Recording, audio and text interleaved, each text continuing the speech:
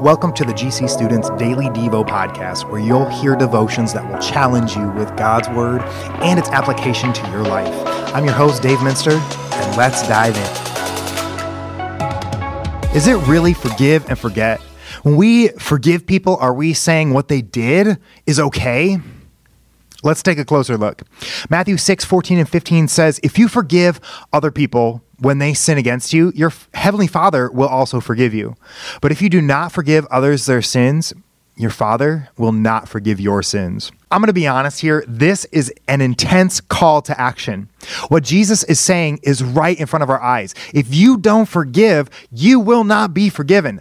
Stop making excuses and start forgiving. Let's talk about what forgiveness is not. And if you want a more complete picture on what forgiveness is and is not, search YouTube for Door of Hope Forgiveness and listen to Tim Mackie go way more in depth into this. I'm just summarizing some of his thoughts. Forgiveness is not saying it's okay. Forgiveness is not forgive and forget. Forgiveness doesn't magically heal the relationship, and it doesn't take things back to how they were before. And forgiveness does not tolerate and allow abuse to continue. Some of you have been so hurt and violated, and that's not okay that someone would do that. Forgiveness is not welcoming someone back into your life and trusting them completely. But Jesus still requires us to forgive. So what is forgiveness really? And this is from the book, The Art of Forgiving by Lewis Smedes. It's giving up our right to retaliate. Our natural human instinct is to want to take revenge when someone wrongs us, but forgiveness lays down that as a step towards healing.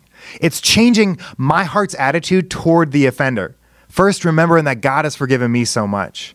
Then, rediscovering the offender is an imperfect human just like I am. And then it's offering compassion instead of hatred. Is it easy to forgive? Sometimes, yes. Sometimes it will be the hardest thing you have ever done. But remember this, when Jesus calls us to follow him, most of the time what he's calling us to is not the easy things, but the right things, the things that are helpful, wise, constructive, time-consuming, unpopular, and counterintuitive. You and I, we've hurt God, and we owe him in a way that we can never repay. Yet, God has forgiven me so much. God has forgiven you so much, and he calls us to forgive everyone in the same way that he's forgiven us. It's not optional. It's hard, but it's not optional. It's what we do as followers of Jesus. Today's challenge is this: write down 5 ways God's forgiven you. Just the first 5 that come to mind. Write them down and sit in that moment, reflecting on how God's forgiveness is so big for you. And then pray over that list, thanking God for his forgiveness and asking him to allow you to forgive others this week.